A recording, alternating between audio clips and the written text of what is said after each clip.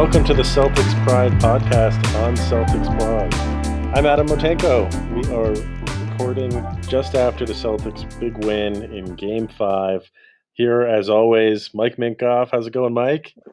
What's up, gentlemen? And twin brother Josh. Josh, how's it going? It's going well. Let's do this instant reaction. This was a game of two different halves. The first half was hard to watch, just like Game 4. And the second half was a totally different story, and I'm just like baffled as to what happened here. Josh, can you explain to me the difference? You want cynical Josh here or positive Josh here? Let's be positive for a moment in the aftermath of a nice win. Then go cynical. All right. I mean, we came out in the second half finally playing Celtics basketball, and we heard in the Wired timeout Brad Stevens actually telling the team, hey, that's the first time I've seen Celtics basketball in 2 games. We were moving the ball better. Kemba was making better decisions.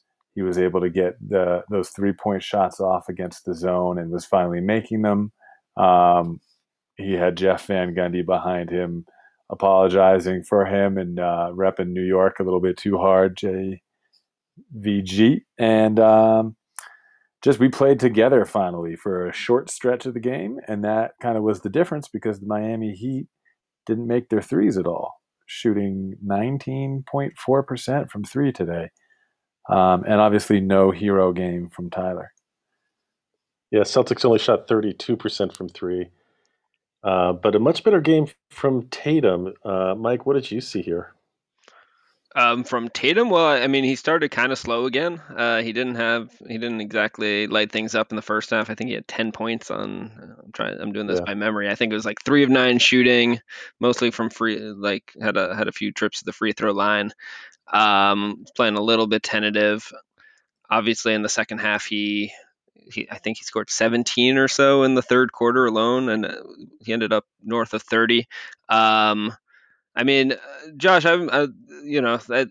just to add to your list of positives, of half-hearted as it may have been, I thought the defense really this wasn't a Tatum specific thing, but just the team's defense in the second half really ratcheted it up like, I don't know, 12 degrees. It was kind of like in Game 3. Like it felt like in Game 3 that Miami wasn't playing with much force. I think after watching this game, I'm going to give the Celtics a bit more credit for creating that appearance from Miami. I don't. That's so hilarious. Why is that? The amount that, like, even in the most innocent of situations, you and I are both going to disagree like this. I was reminded of when you asked on the pod after Game 3, like, did we create that, or was it just the Heat not playing as well? And I thought tonight for sure it was just the Heat didn't show up. That's in funny. The second half. I know. So you didn't think the Heat showed up at all? I mean, our defensive intensity picked up in the second half, but the Heat lay down. I mean, Goran Dragic was the only dude in the third quarter doing anything, and he was penetrating our defense and doing something against us, but he had no help. It's hard to tell whether Adebayo is really injured or not. Obviously, he was holding his left wrist after last game, and only 2 days later, he seemed fine, but not dominant, right? And yeah, Crowder has fallen back onto earth, and he's not shooting 40% anymore, at least for the last couple games. So I thought the Heat just lay down besides Dragic. Yeah, I didn't really see anything in this game that made me confident about the Celtics winning the series. As nice as that third quarter was. You guys are downers. Look, you gotta be honest about what you're seeing here. Like we still have not played a 48-minute game. That's where we know, where we're doing what we know we can do. But I guess I would say, so we came out super tight. We were overthinking everything in the first quarter. And rightly got outscored. We couldn't hit a shot. We were rushing all of our offensive possessions. We the second we had like a foot of space, someone would hoist a 3. And they were a lot of the early ones. I think we started the game 1 for 9. And like, if 5 or 6 of those misses were pretty open shots, but we just were taking everything right away and didn't let the game flow. I thought, from actually, to Brad's credit, and I was texting with you guys in the middle or early in the game, or at least with you, Josh, that I thought Brad was getting just thoroughly outcoached at the beginning of the game. But Why? Why? Because it felt like we hadn't. It was related to the way we were playing offense. Because we were rushing all of our possessions, because players still were not diving into the heart of the defense, getting either getting fouls or just getting the defense in rotation, so that we were getting shots in kind of a real rhythm and flow. Everything was just kind of quick, and we were missing, allowing long rebounds. The Heat were able to get the ball in motion. We weren't able to set our defense, and it just felt like we were totally unsettled. And I thought that was Brad just not getting the team ready to play. But I think the team, I think more of it was the team may have just been young and a little tight, and Cantor really coming in really settled the team down. I think he ended up being like a net zero in that first half stretch, but just being able to have someone like reliably put the ball in the hoop allowed the rest of the team to stop pressing. Like, it was really simple.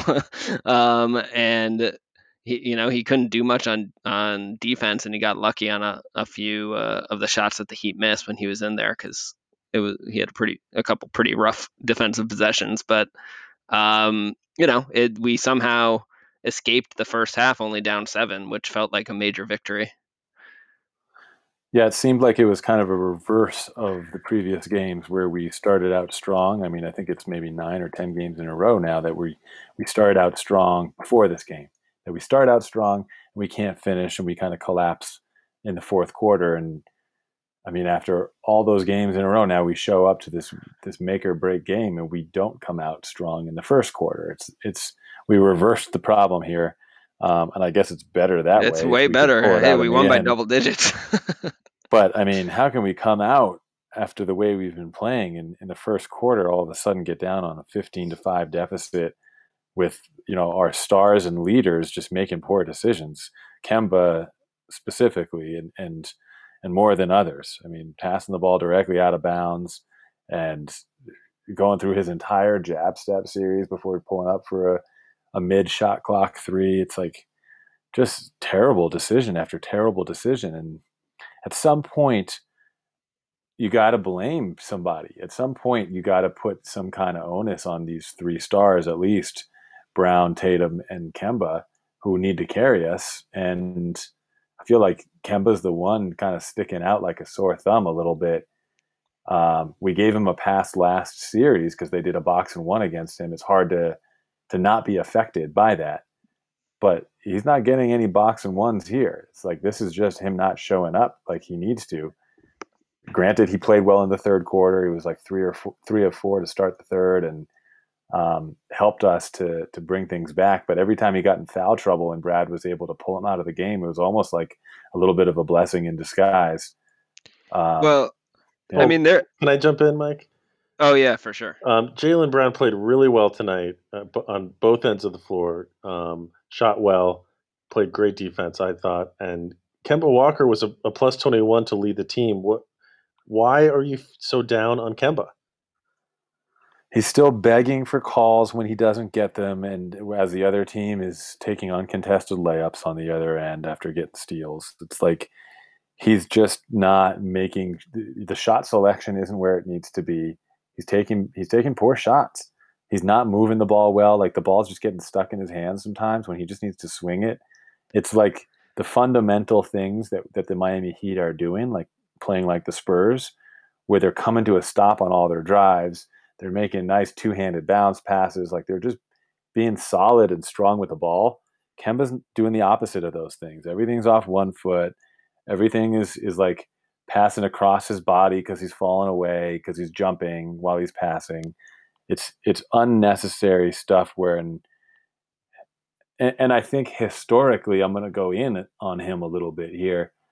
He is still trying to get out of the category of good player on a bad team, Kemba. His Charlotte days, you could easily make the argument that he's a Devin Booker type who's not a winner. Obviously, his character is different, and he's in the locker room one of the leaders of this team. But if that doesn't translate over to his decision making and his character on the court, in terms of his IQ of the game, then he's still a good player, bad team situation, and he needs to prove that he can help us win in the playoffs by playing more than just a few minutes in the third quarter of good basketball.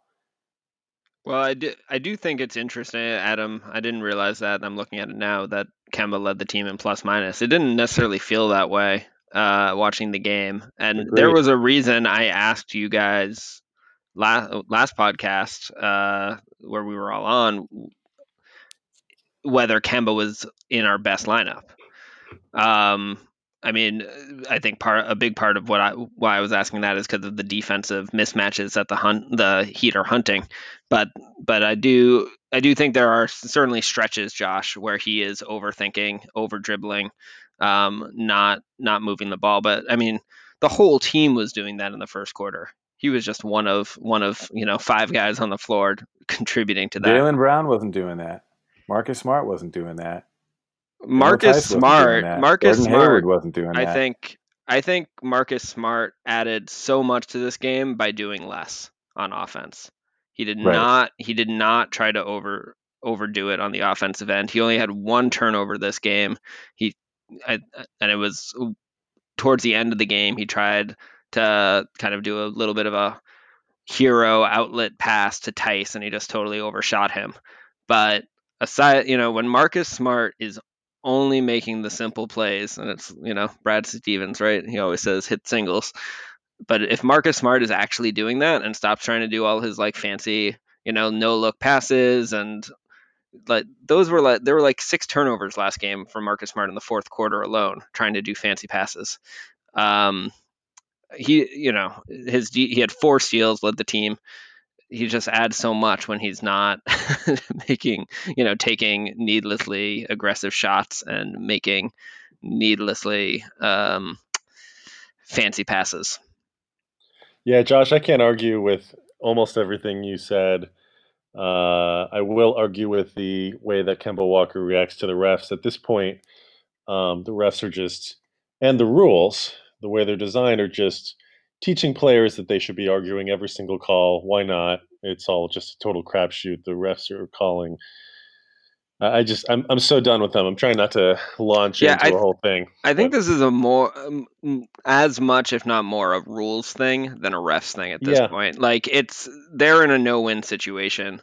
Agreed. And the challenge isn't the challenge requirement isn't helping, and the way they're defining hostile acts, it's all a bit absurd. But there were 6 calls in that game that were clearly just if you've played basketball at a gym with your friends or whoever, they shouldn't have been fouls. You just play on. You don't stop the game. I love Jeff Van Gundy going on his rant, just being like, this is not what the paying customers want to see. And he's exactly it ruins right. the flow of the game. I could not agree with him more. It's horrible to watch. I want to watch people play basketball. It's the playoffs. Can we just let them play? It drives me nuts. Every single play could be a foul, and the way that the rules are designed are allowing people to shove off on offense. They're getting fouls called on them when they're getting hit in the chest, when they're defending. It just doesn't make any sense to me in terms of allowing people to play basketball. This is a physical sport. You're going to have contact, and the rules allow for 0 contact anymore. And it makes me not want to watch the game. It's really frustrating. So regardless of the rules or the refs, there's players out there who don't stop playing to throw their hands up and complain. There's other players who don't do that. But there are enough plays where you do that or you flop and you get the call. And so they are incentivizing players to do that. That's why at the end of half of these games, it's a flop fest, because they're just trying to get the call.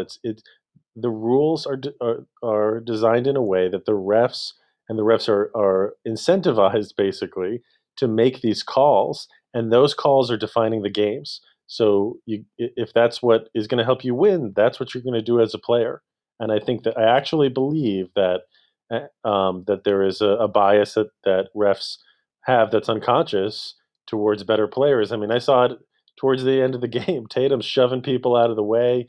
There's been uh, uh, replays on Twitter with him taking 4 or 5 steps on a play and he doesn't get called. Like he's getting some superstars treatment, and I think for him to complain every single play, yeah, go ahead, Tatum. I can't be mad at him anymore because it's not his fault. It's a systemic issue. I totally disagree. I think that the young players and the inexperienced playoff performers like Kemba succumb to that kind of a mental weakness reaction when they don't get the call they want. The call's been made already. No one's going to overturn that call because you've complained because you're a superstar. I don't see how that. No, but you'll get the next call. I don't think that helps you get the next call. I don't think that's the Heat have been winning this series by doing the exact opposite of that. They're not complaining to the refs on the calls they don't get. They're getting the next Except for call. Jay Crowder. They're performing. Jimmy Butler is complaining all the time. Bam Adebayo, every single time they show him, he's complaining out loud to his teammates, to other people. He's got this whining look on his face. Well, who I feel bad for the most is that third official who's got to stand by with his hands on his hips as they're reviewing the play, and it's already been a minute and a half. They don't have a resolution.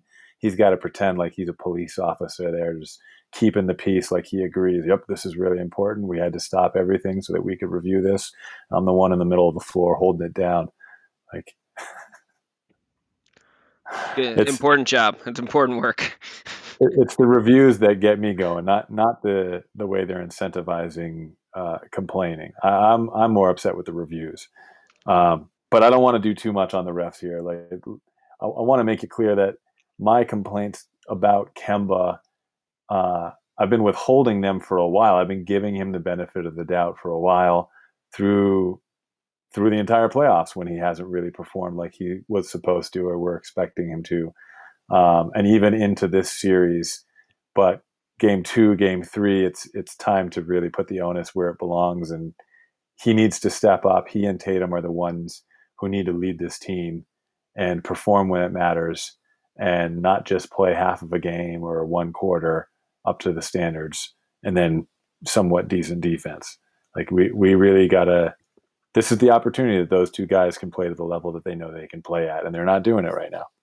I mean, to your point, and this runs contrary to what I was saying before, and more in line with what I think you were saying, Josh, a few episodes ago. I mean, is it really at this point? Is it really Tatum and Walker that we should be looking to, or I mean, I think it's probably Tatum and Brown, right? Yep. And I don't know. Did you guys think the purple shoes helped Tatum tonight? Oh, definitely. Yeah, is he coming out? His wristband with the yellow ones and the purple wristbands. He got to the line. He got to the line 14 times. That's pretty good. 31, 10, and 6 for Tatum. Did his wristband have Kobe a number didn't pass on it? that much at 22. I have no idea, Adam. Do you know, Josh? I was trying to figure out if it was a Kobe wristband or not, even though it wasn't purple. I don't know. I don't think that. I think that it was just the shoes tonight. That was the Kobe homage. The only shoes I pay attention to, I can keep track of on the court, are Duncan Robinson's.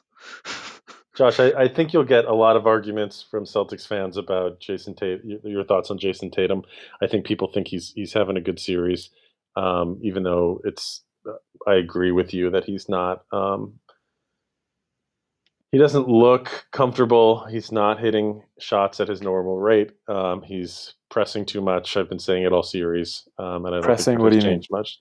I just think that he's trying to do too much. He's trying to take too much on his shoulders. He's not playing in the flow of the offense as much. He's trying to ISO, and he's not hitting those shots.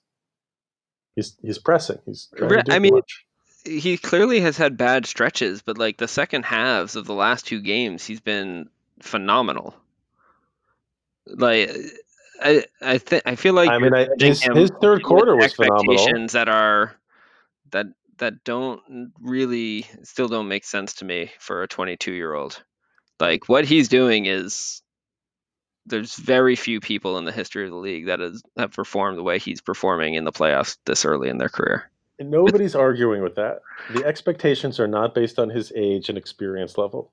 What we're talking about is what this team needs in order to win a championship this year. And Right. obviously they need Tatum to play like someone who's way beyond his years.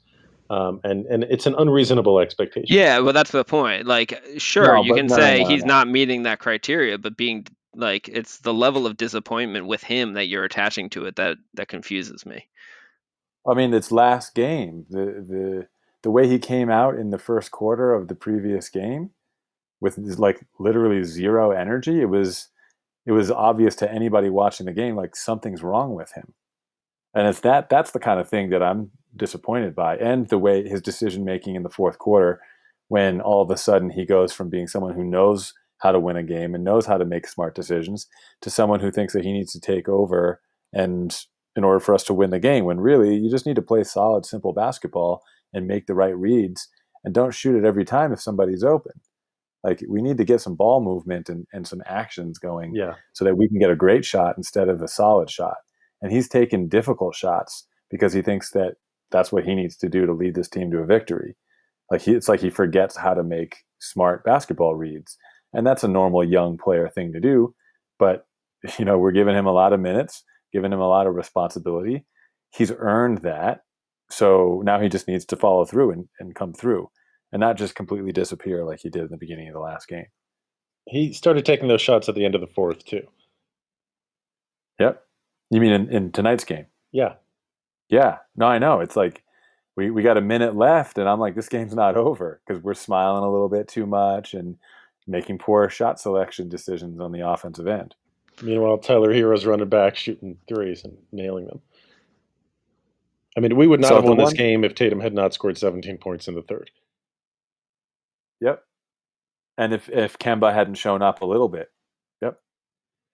The one, I mean, I will say, Josh, you threw out a bunch of ridiculous conspiracy ideas about why the Celtics didn't come to play in Game 4, and I think that the Breonna Taylor verdict had a lot to do with it. I don't know any. I have no other information other than assumptions based on that, but I know that the Celtics have a lot of players who really care about and are involved in racial justice stuff and in the NBA's reaction to that, and I think that was just a difficult day for most people that care about this issue. Yeah, and I think the Celtics players care more than most NBA players do. Right.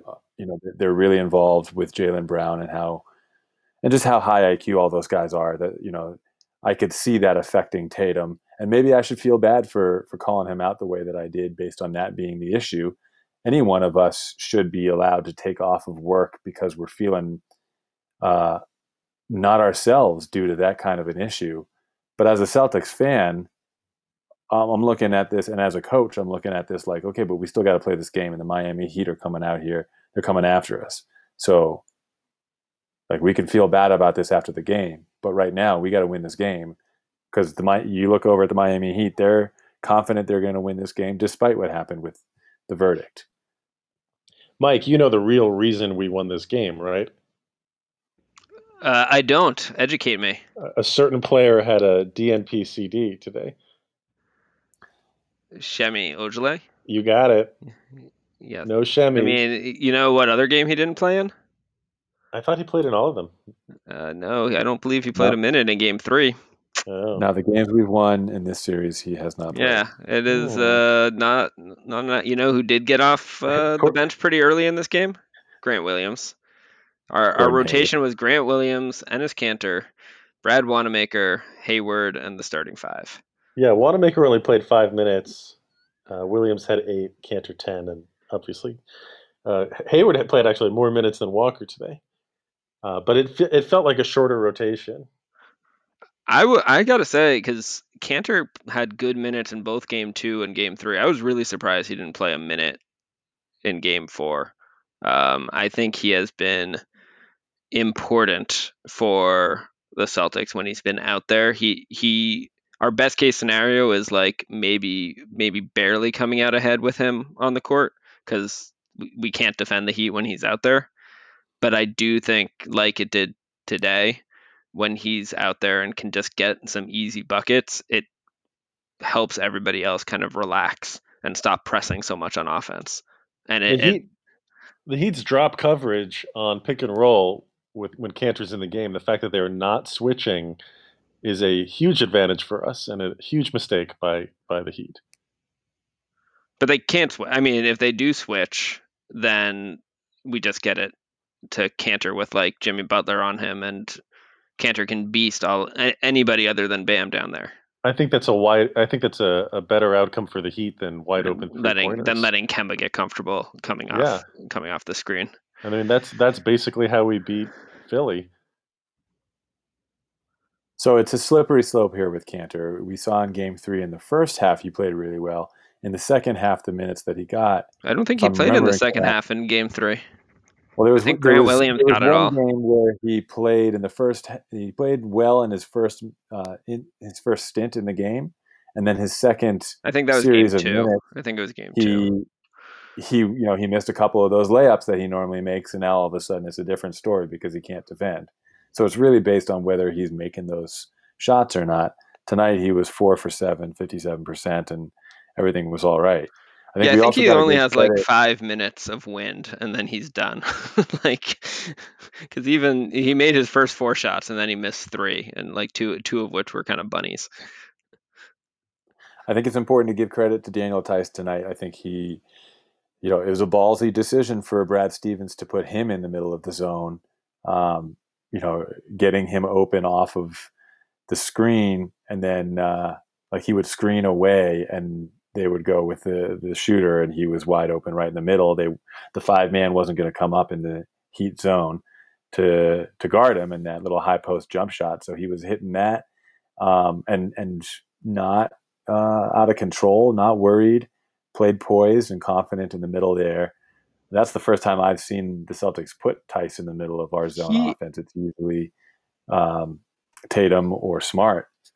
Yeah, I feel like Theis has played a little bit there, but in other games he hasn't looked to score at all. I'm pretty sure Jeff Van Gundy was calling him out on that in past games.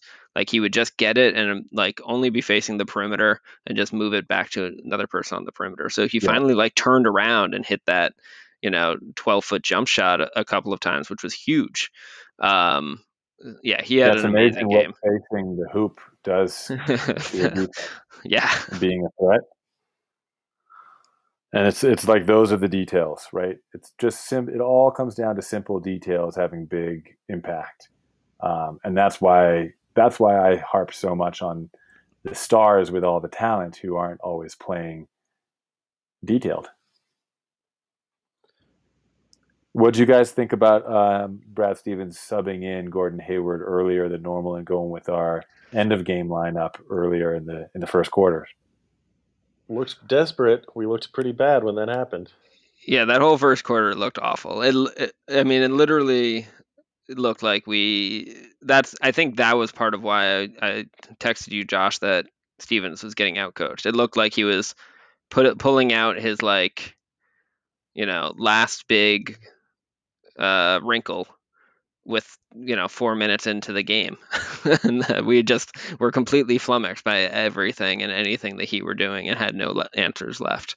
I think in retrospect, he was hoping that Gordon would help settle the team into like something resembling a decent flow on offense. It didn't work, and then he went to Cantor, and that worked out pretty well. So with the benefit of hindsight, I think it was fine, but at the time, it looked really bad.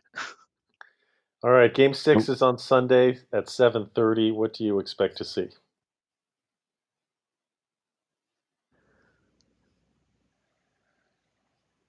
No idea.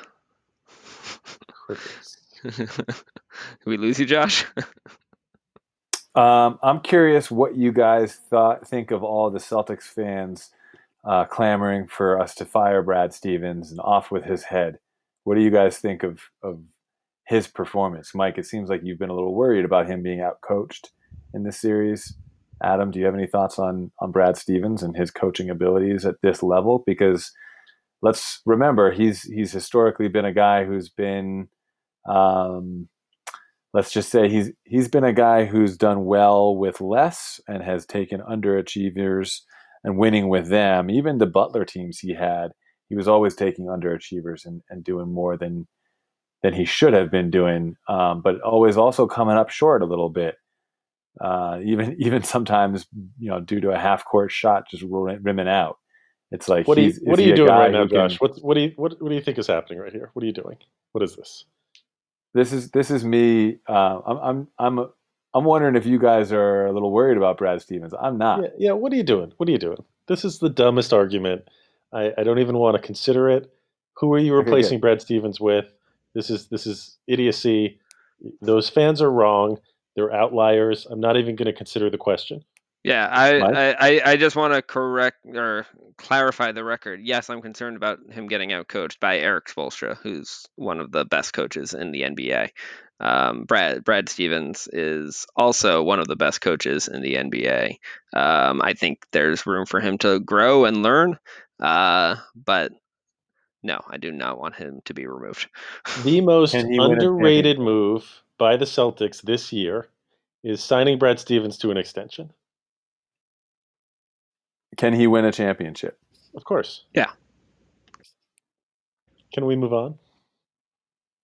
No, Josh, I need to pile on it. I did need to you hear pile the on as well. question I I think. asked about Game 6? What do you expect to see? What do I expect to see in Game 6? I expect to see the coaches allowing the players to decide the games. I don't think any one decision or non-decision by Brad Stevens or Eric Spoelstra is really going to change the entire flow of this series or going to cause a win. I think it's the players maturing on the Celtics to bring it to a seventh game and extend this thing, or they're going to lay down and make poor shot selection decisions, and our stars aren't going to come out to play. And then there's really nothing you can ask for from Brad Stevens in that situation. I don't even think it's reasonable to say that he's being outcoached by Spoelstra in that situation. This is all about the players on our team maturing in front of our eyes, or not. Well, I fully expect to see the Boston Celtics lose to the Miami Heat next game. They will get knocked out, and then I expect to see the Heat beat the Lakers in the finals to win a championship. Wow, that I don't think I don't know. I definitely don't agree with the second one. I'm going to stand by LeBron as the best player in the playoffs, and he will win the title accordingly. But Game 6, I don't know. I think the Celtics. Well, I felt good about Game 4, so I'm going to feel bad about Game 6. But I would say the Celtics winning this one by kind of going away was a pretty important development because they've been outclassed in the fourth quarter of every game of this series up until this one. And I think that's interesting. I think that's important because this is not a Heat team that showed signs of relenting at any point, and that was relenting.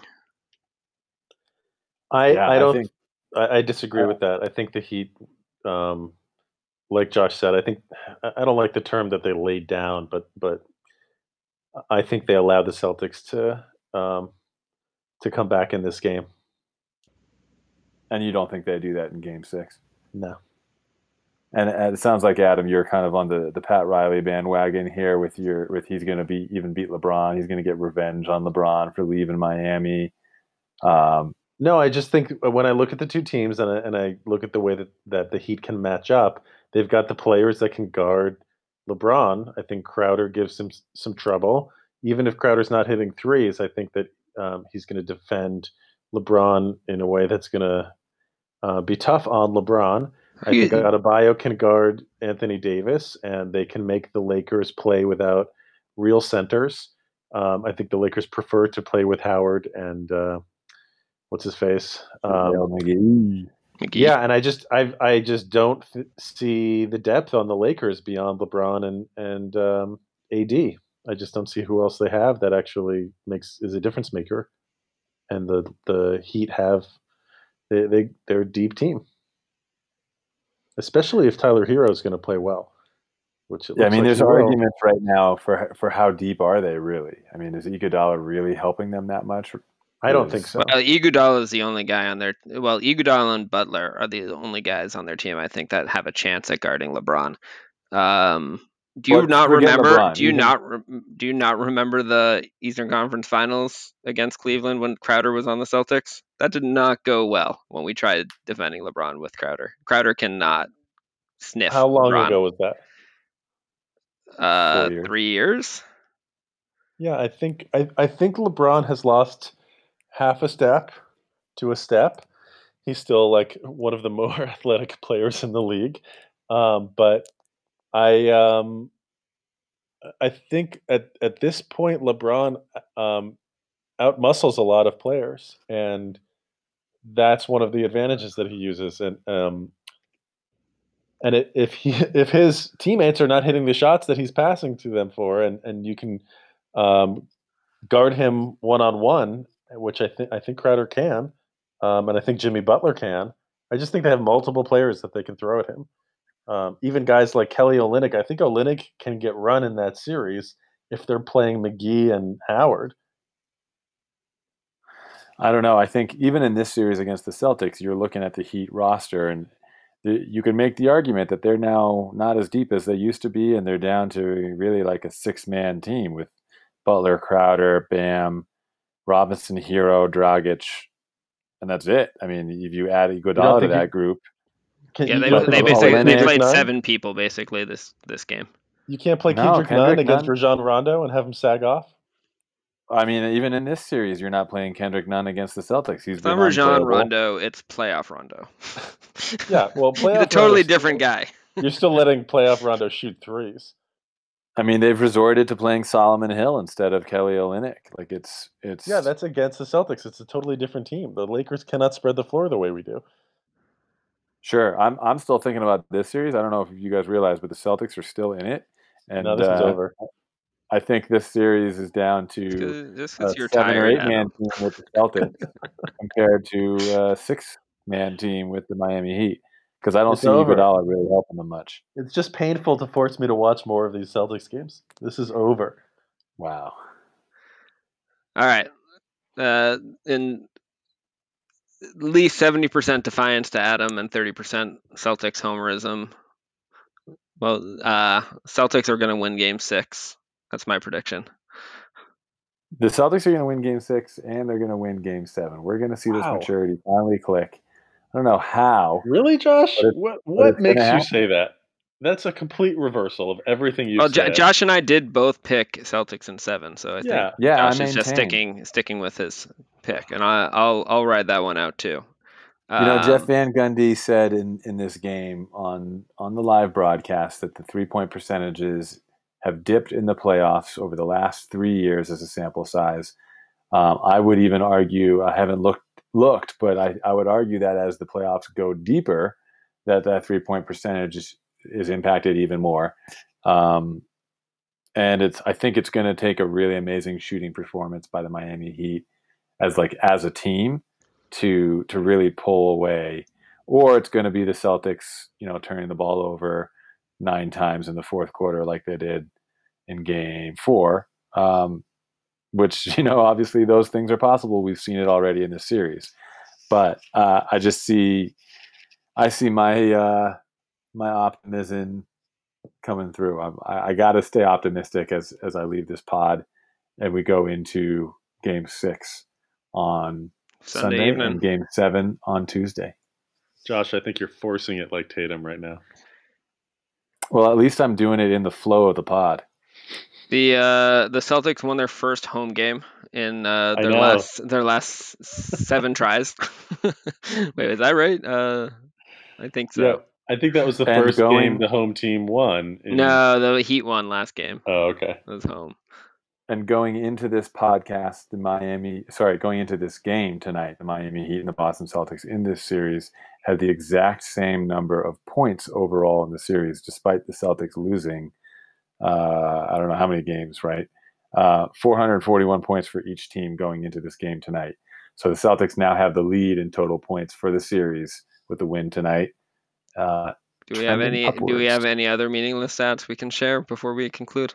They'd probably also still have a higher percentage of time with the lead. Yeah, I bet that's true. Though we were, I think we were behind for the majority of this game, so maybe not. All right. Celtics, Heat, Game 6, Sunday. Here goes.